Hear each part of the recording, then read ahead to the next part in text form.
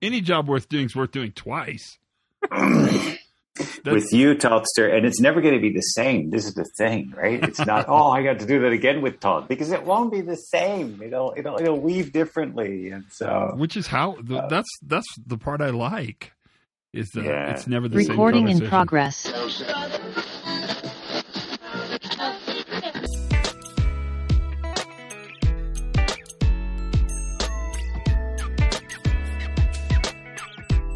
Hey everybody, welcome to the Pre-Accident Investigation Podcast. I am Todd, and you have to be a little bit excited, are you? A tiny bit? I mean, I don't know what excitement looks like, and different people like different things. There's no question about it. That's why Baskin-Robbins has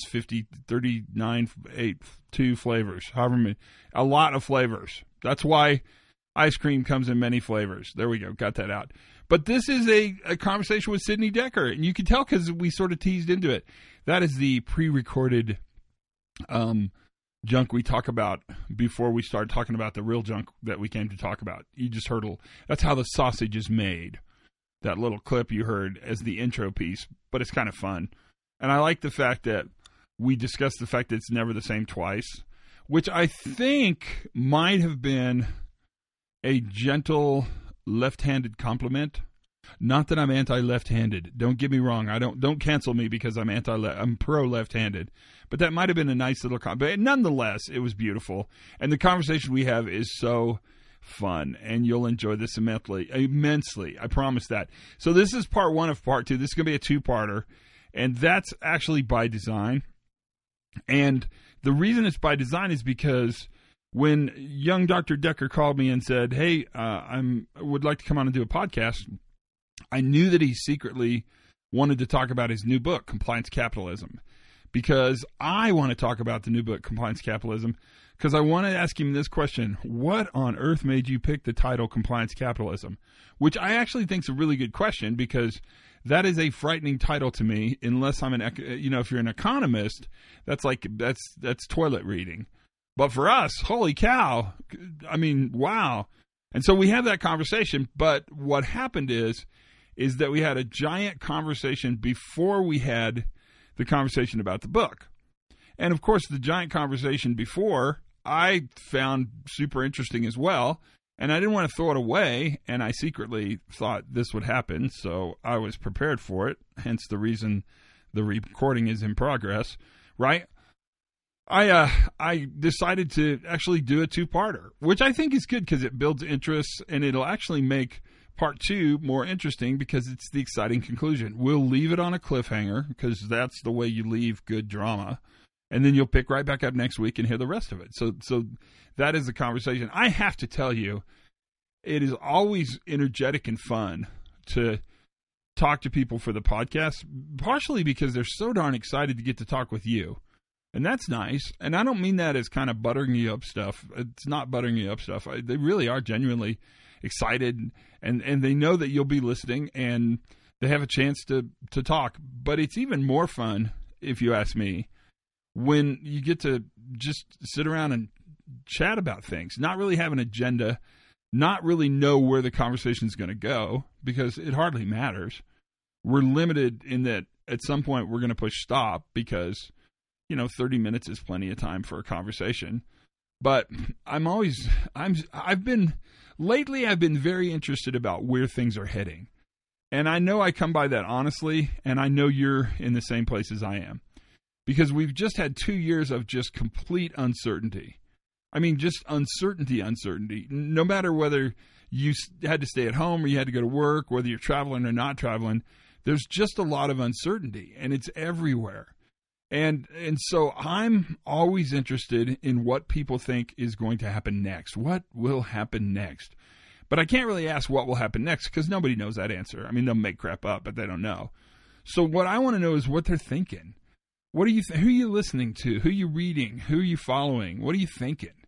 Because that's a little snapshot into, these people are thinking about this, and these people are thinking about this. And then that gives me some things to think about as well, and I'm always kind of looking for new stuff to think about. That's a big part of it. Since it's getting cold, the bike riding has been greatly deterred. Now, Steve de Albuquerque did tell me, straight to my face, that there's no such thing as too cold of weather. You just have the wrong equipment. I think he said it more clever than I just said it. So I must admit, I may need to get better equipment, but when it's kind of cold, riding your bike doesn't seem that much fun. And I know a lot of people have been really pounding on me. I'm not really going to put my electric bike on rollers in my house by my refrigerator. That was a joke. Although the more I say it out loud, the more compelling that idea is. But it is kind of, I'm in a place where you can ride pretty often. And we did just ride around Palm Springs, which that was really fun. They had interesting bike trails that go through gigantically beautiful and sort of weirdly green for the desert golf courses. So I didn't spend much time in that part of the world, but I had a really great time. Special thanks go out to the national park people, because we got to hang out at Joshua Tree, and then we got to do something. I got to drink a date milkshake, and if you've not had that, make it. Buy some dates, grind them up, make a milkshake. It's a worthwhile endeavor, to be sure. So that is really kind of a recap of my week, but it's been things are good, just zooming by at rocket ship pace, but that's how things happen. So let's get into the conversation with Sidney Dekker, because that will be meaningful and fun, and you'll like it a lot. So it's just a day like any other day. And remember, his goal was to talk about his new book, Compliance Capitalism. But what you're going to hear now is the conversation that happened before we talk about the new book. And that's just kind of like, what are you thinking? What's ahead? So sit back and relax. Just the three of us, you, me, and Sidney Dekker, chatting about the world we live in. So here we go. There's a great interest in what you're thinking now.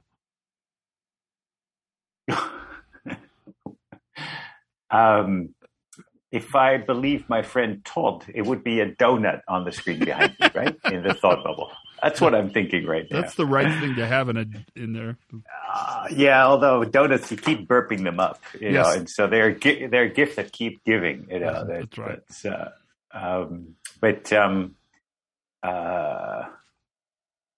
Yeah, okay. But let's do that one first then. The where do we go now? What am I thinking now?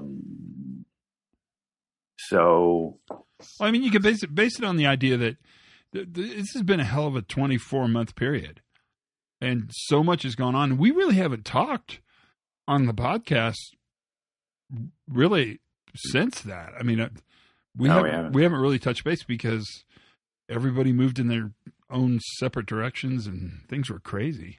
And with that level of uncertainty, I can see why there would be interest in sort of what you're thinking. Making some quick notes here, Toddster. No worries.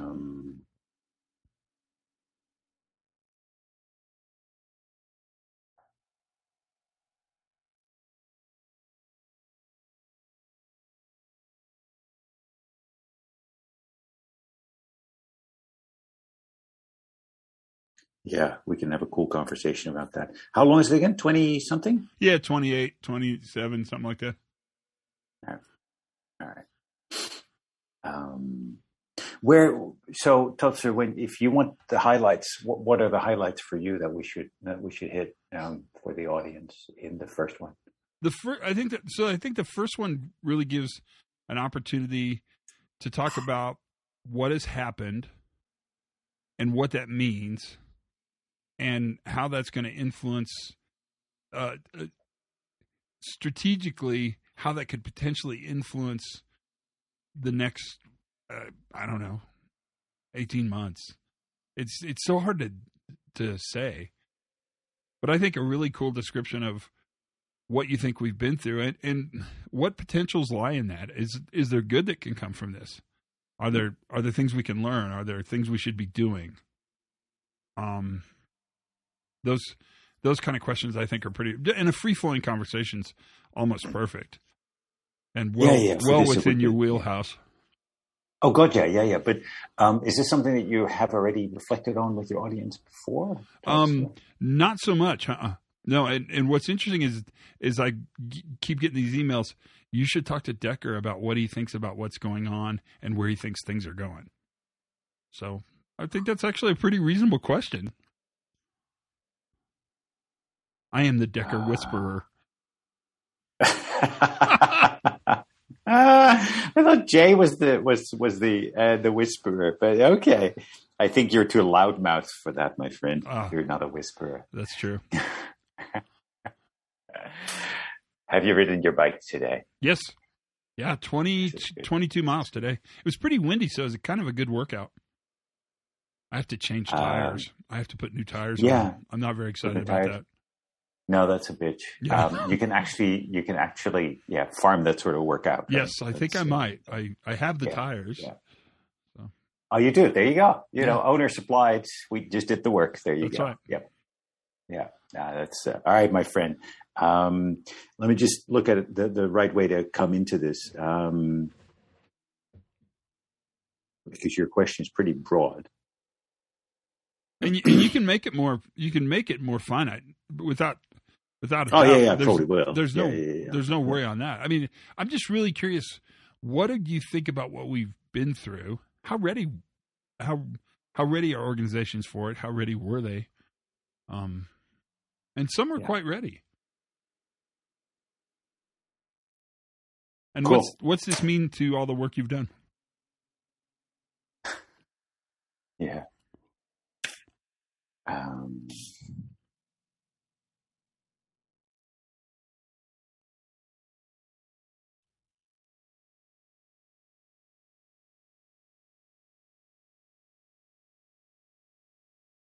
All right.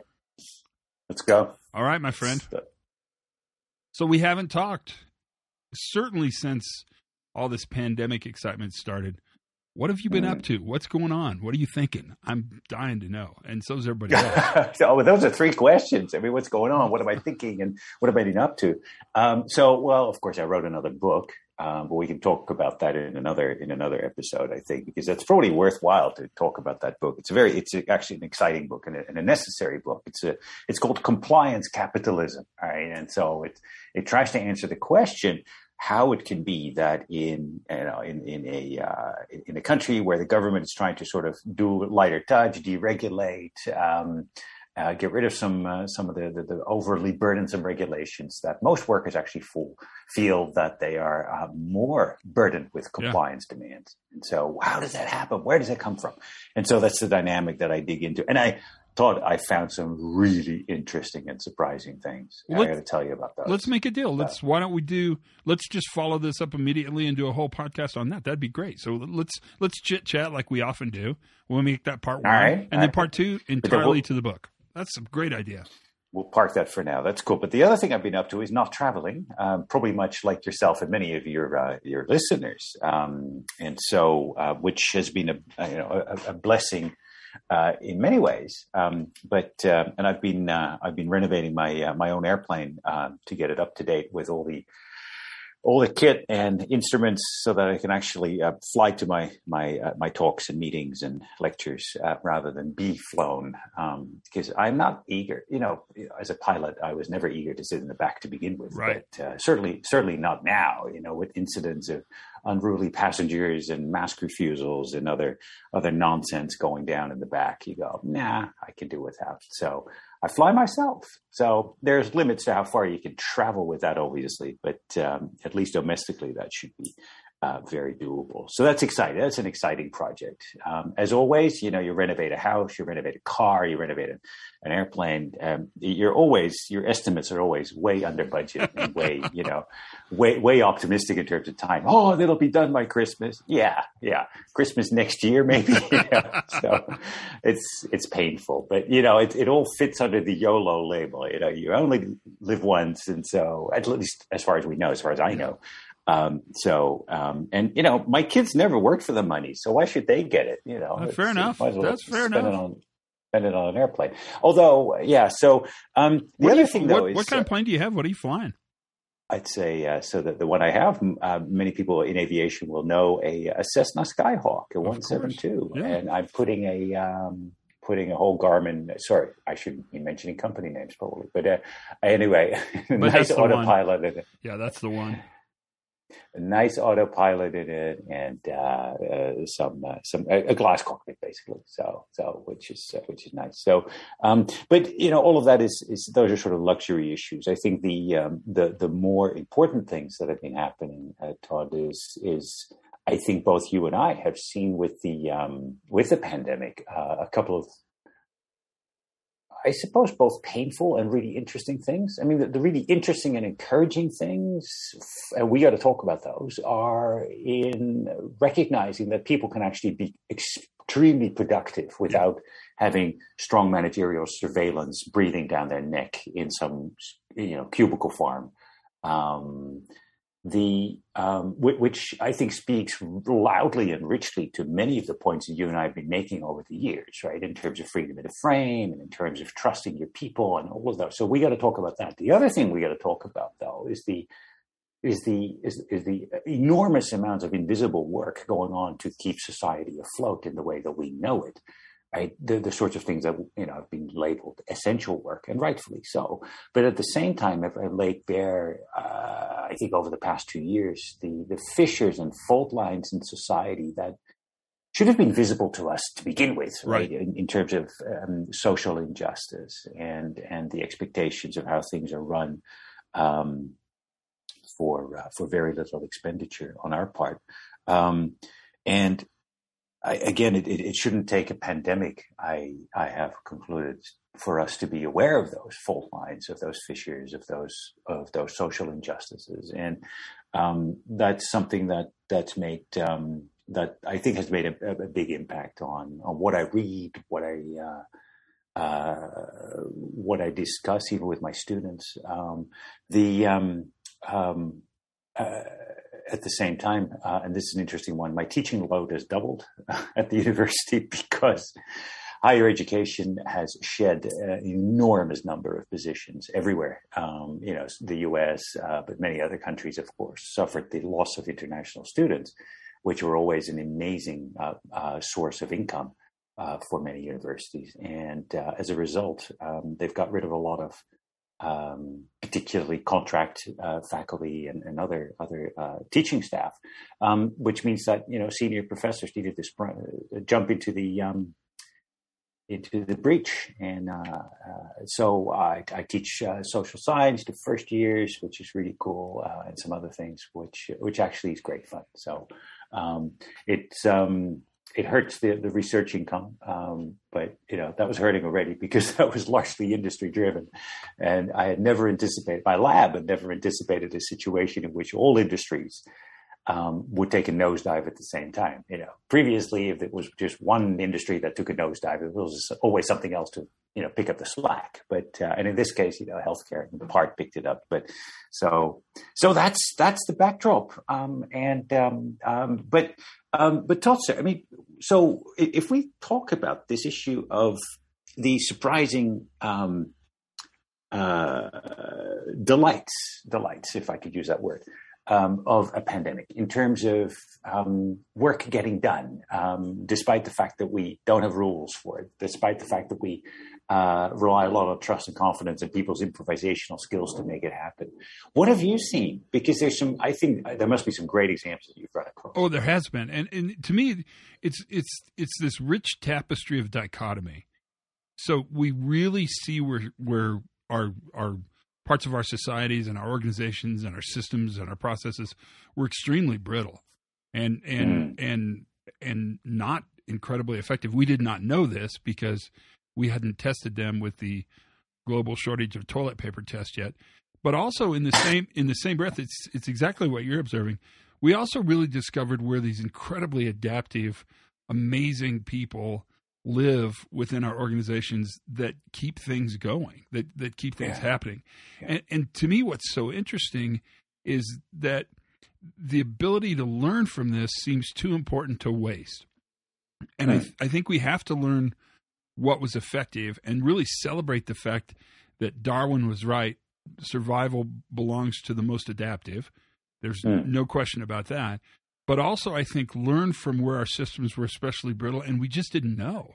I mean, we never imagined we never imagined a pandemic that would be triggered by a Suez Canal clog, which would be triggered. I mean, you think about the multiple events, all really sort of living on the same tapestry. They all exist in the same plane, but they represent these incredible ups and these incredible downs simultaneously. And that's been interesting. Yeah. So Paul Celier, one of the complexity researchers that I worked with in South Africa, he liked to remind us of the fact that in a crisis, all correlations go to one. And nothing is not connected to everything else. Yeah. Right. And so, I mean, the sideways ship in the Suez Canal being a beautiful example, but I think there's two factors and two discoveries, or two, phenomena, facts that, I think would speak for the persistence of the important lessons. But there's also, I think, a cautionary note on one of the lessons that we learned. Let me throw these to you first. So the two things that I think would support the idea that these changes or these insights that the pandemic generated, that is, hey, we can actually work even though we're not directly under surveillance. We can do really useful and productive work. In fact, we could probably do more productive work, right? And even if we're not directly monitored. And we can improvise a lot. We can adapt very quickly when push comes to shove, and even if there's no guidance or precedent available for us to do so. Those are incredibly encouraging lessons. I think so. Two things. One is the fact that we have basically laid bare the glut of managers in the U.S. Yeah. Right, this has been written about now. That organizations have so many layers of management. Right, in some organizations, it's like 8 layers between the work floor and the boardroom, and you go right, and it's laid bare the irrelevance or the redundancy of some of these layers or some of these pockets within these layers because there was nothing to manage, and yet work went on. Right. It's like I still remember one of the guys at a public transport company looking out the window on a weekday. And it was at a very busy intersection of rail lines that his company actually ran. And so he's looking out the window, I mean, from however many floors up. Right. He sees these trains going past and another train, and they stop and they go. There's lots of intersecting trains and, ferrying hundreds of thousands of passengers every day in this city. Right. And he looks out and he goes, what I don't understand is how this can run on a Saturday or Sunday when we're not here. And so, right, I think after the pandemic, I mean, that's sort of you get the point, right? Oh, absolutely. I said, well, we're not managing it, yet it runs. How is this possible? Right? And it's that realization that I think has newly empowered people who think differently around the notion of management, supervision, surveillance.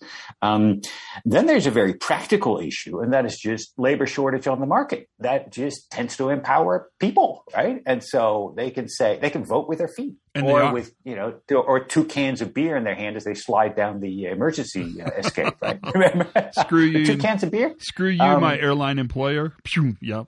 And they are voting with their feet. I mean, the amazing thing, and you see it, you're seeing it in Australia. They're definitely seeing it in Europe. They're seeing it all across North America. People are just leaving their jobs. They're just saying this isn't worth it. I've recentered, I've refocused, and I have different priorities, and they don't involve you. And sometimes it means going to another employer like their previous one, but perhaps under some better conditions because you can now renegotiate. But of course, the more storied and sort of inspiring examples are those where you start an organic, a chicken farm or something, and because you've discovered that the meaning of life is not going to be fulfilled in your office cubicle. And so, that's super, super exciting. I'm not sure it'll be fulfilled in an organic chicken farm either. Just saying. No, fair enough. Yep. Fair, to each her or his own. But I think the lesson that we shouldn't be forgetting, Tolzer, but that I think is sort of the logical conclusion of our celebration of innovation and improvisation and adaptation. When you look at, for example, medical personnel across the U.S., right, and particularly in the first months of the pandemic, and big conglomerate cities like New York, and now, of course, often in rural areas where we ask our colleagues in these fields to borrow from their own futures and from their own health and from their own families and from their own lives in order to just give, right? And the adaptive capacity of any system, well, first of all, I don't think ethically should rely on people being willing to borrow from their future, their health, their family, their lives, right, in order to supply that adaptive capacity. Typically, though, and this is, the Hippocratic Oath, right? As in, first do no harm, and many medicos would see it as completely overlapping with their ethical calling, their vocation to do this and to borrow from their own health and their own lives and their own families in order to keep supplying, right, and supplying the adaptive capacity of the system, because that's sort of the duty ethic that they're all brought up with, and which is a beautiful thing. But it's not sustainable, nor is it, ethical in a larger sense, right. I don't think. And so, I mean, for us to say, oh, healthcare turned out to be really adaptive. Yeah, I'm sure there's lots of examples where it was. But by God, what price did people in it pay to make it so? I think that's a question we shouldn't stop asking, Torsten. How do we get people to seriously take on that question of what administrative and bureaucratic burdens can we remove from the workers? We know they don't matter, or we've done an experiment, a micro experiment, where we've removed them quite abruptly. Oh, that was more than a micro experiment. I think it was a macro experiment. That's true. It was global. It was global. A major experiment. Yeah.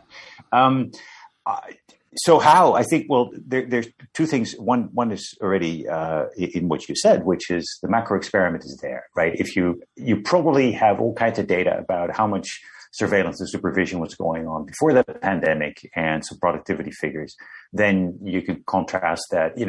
You can probably correct those figures for revenue, output, supply line issues, whatever matters, right? But the intelligence of most businesses have around these things is enormous and very richly patterned. So I think do the comparison. Stick the numbers against each other and say, all right, if we don't have these layers, how much are we saving? How much productivity are we losing relative to before the pandemic? Hard-nosed, just accountancy. But I think the other one is to ask your workers, right? What's the stupidest managerial position that you can think of in your organization, right? When have you ever needed your manager while working from home?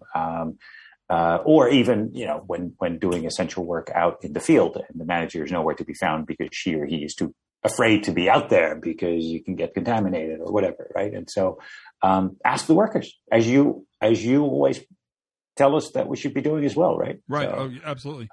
Do you see? Are you seeing? Is probably a better question. Hesitancy to make changes. Like I'm seeing a really hard, almost magical thinking push that it'll just go back to the way it was. We'll just get back to the way it was. And clearly that's not an option. I think it's too early to say, Tom. Yeah. If you take the perspective of sort of big history, there is not a single pandemic that did not somehow lead to an inflection point in history. Right, the Black Death led to the empowerment of not only workers but also women, because we were short of bodies basically, right, to do work, and so so every pandemic in history has examples of how this created inflection points often in social justice, in empowerment of otherwise or previously underprivileged groups. Given that we're in the middle of the COVID era, right? We might have seen the first of this severe crisis behind us, perhaps a little bit, depending on how many funky variants are going to come out or have a chance to produce in unvaccinated parts of the world. But 2 years in a pandemic is nothing. These things last. I mean, they never really end anyway. Right. This thing will just go endemic. But Spanish flu 4 years, right? I think COVID 4. So I think we're in the middle of it, Tolster. But I do believe that we can see the outlines, the sketches of some discoveries of what makes sense to do as a society, what makes less sense. Who knows? I'm making this up, but because I actually haven't seen any study backing this up. But there may be a correlation between an increasing realization, as is now being talked about in Glasgow right now, right during the time that we're recording this podcast, of what actually matters in managing a world economy, right? Not burning up the planet. That may not have had so much attention if we're just all, pre-pandemically happy, crappy, busy, making the next buck, right? Perhaps this sort of thing, I don't know, not focuses, but broadens our minds about what matters. And so, again, also I think in terms of social justice, empowerment, the sorts of things that we were just talking about, it is possible that we will just come back in and bureaucracy and managerial layers will just build themselves up again, as they are wont to do, by the way. Right? I mean, bureaucracy, bureaucratic creep, and bureaucratic entrepreneurism have been well documented in sociology, and there's not really a reason to believe that the sort of the impetus and the incentives for bureaucratic creep and bureaucratic entrepreneurism will have been removed because we had a pandemic. I mean, they still exist probably. So, however, the realization and the data that we were doing very well without them, thank you very much, may remain a point of reference and a point of inspiration for those who try to resist that. What has surprised you? That I don't miss travel. Yeah, me too. I would agree with that too. I thought I would. Yeah. Well, yes, and I miss meeting people, having different types of meals, but particularly meeting people and speaking across different languages and the live inspirations that happen when you meet people and when, you see moments of insight happen or run into the wall, which are huge themes. I mean, that happens just as frequently, right? As you well know, probably, that these are moments of insight and inspiration and realization that are incredibly difficult to replicate, across a Zoom link, so, sorry, another company name, across a teleconferencing link. I think sort of a generic name right now, right? I am zoomed out. It is a little like Kleenex and Xerox. Yeah. It's sort of hit generic generified. Level. Yeah. So what's your advice for the future? Don't wait for the next pandemic. If you feel that you're in the wrong spot, if you feel that you're being disadvantaged in the relationships that you have at work or in other situations, as we now know, you have 4,000 weeks on average, right? If you're lucky. And so that's it. And so that would be my encouragement, as in, don't wait for the next pandemic to make these things visible for you, right? To sort of go back into the rut. And I mean, there will be ruts, but feel inspired that you are empowered to make change. You are, and this is now more obvious than ever. And I would add to that, if I boldly may, make learning from your workforce a deliberate after action. Make it a deliberate after action. Build it into your system. Talk to the people. What did they miss? Right. What did they not miss? What they not miss? Yeah. So. Okay, you think we should draw up some guiding questions for people who want to do that? Yeah, that's a good idea, actually. I hadn't thought about it. Are you thinking? Let's do it right now. Okay. What did you miss? What did you not miss? I think those are two incredibly good guiding questions. Yeah. Right? I mean, and those are amazing conversation starters. Yeah. But I think if you ask your workforce that, I think the workforce should, but, we should expect them to also ask back to the manager, well, what do you need from us to have the confidence for us to do without that, right? Because you're giving us something, or you're giving up something, right? Not that we necessarily want to give up something, but what do you need from us, right? And that has always been the restorative question, right, about needs and obligations, right? And so, right, if people, anyway, so yeah, that sort of reciprocity would be good. Wow. What other guiding questions? So I'm really curious to ask the workers what they learned. What did you learn from this? What are you taking? What lessons are you taking from this activity? Because my guess is their lessons will be very different than the lessons that happen in the C-suite. Like what? My guess is they're going to learn a lot about independent decision making. They're going to learn a lot about the fact that when push comes to shove, the only thing that matters ultimately is the work they do when they do this high touch, high tech interface with the product and the customer. I think they're going to talk differently about job satisfaction levels. They're going to talk differently about teaming activity. They're definitely going to talk differently about identification, how I identify with the company. And then I think there's a pretty good lesson, we sort of touched on it, that I think people are reevaluating what work means to them. And I think that'll be interesting for companies to know strategically so they can move forward smarter. I mean, that's actually a good point, because the balance is certainly the supposed work-life balance, right? Which, according to some, never happens anyway. Right. But because it's an impossible sort of,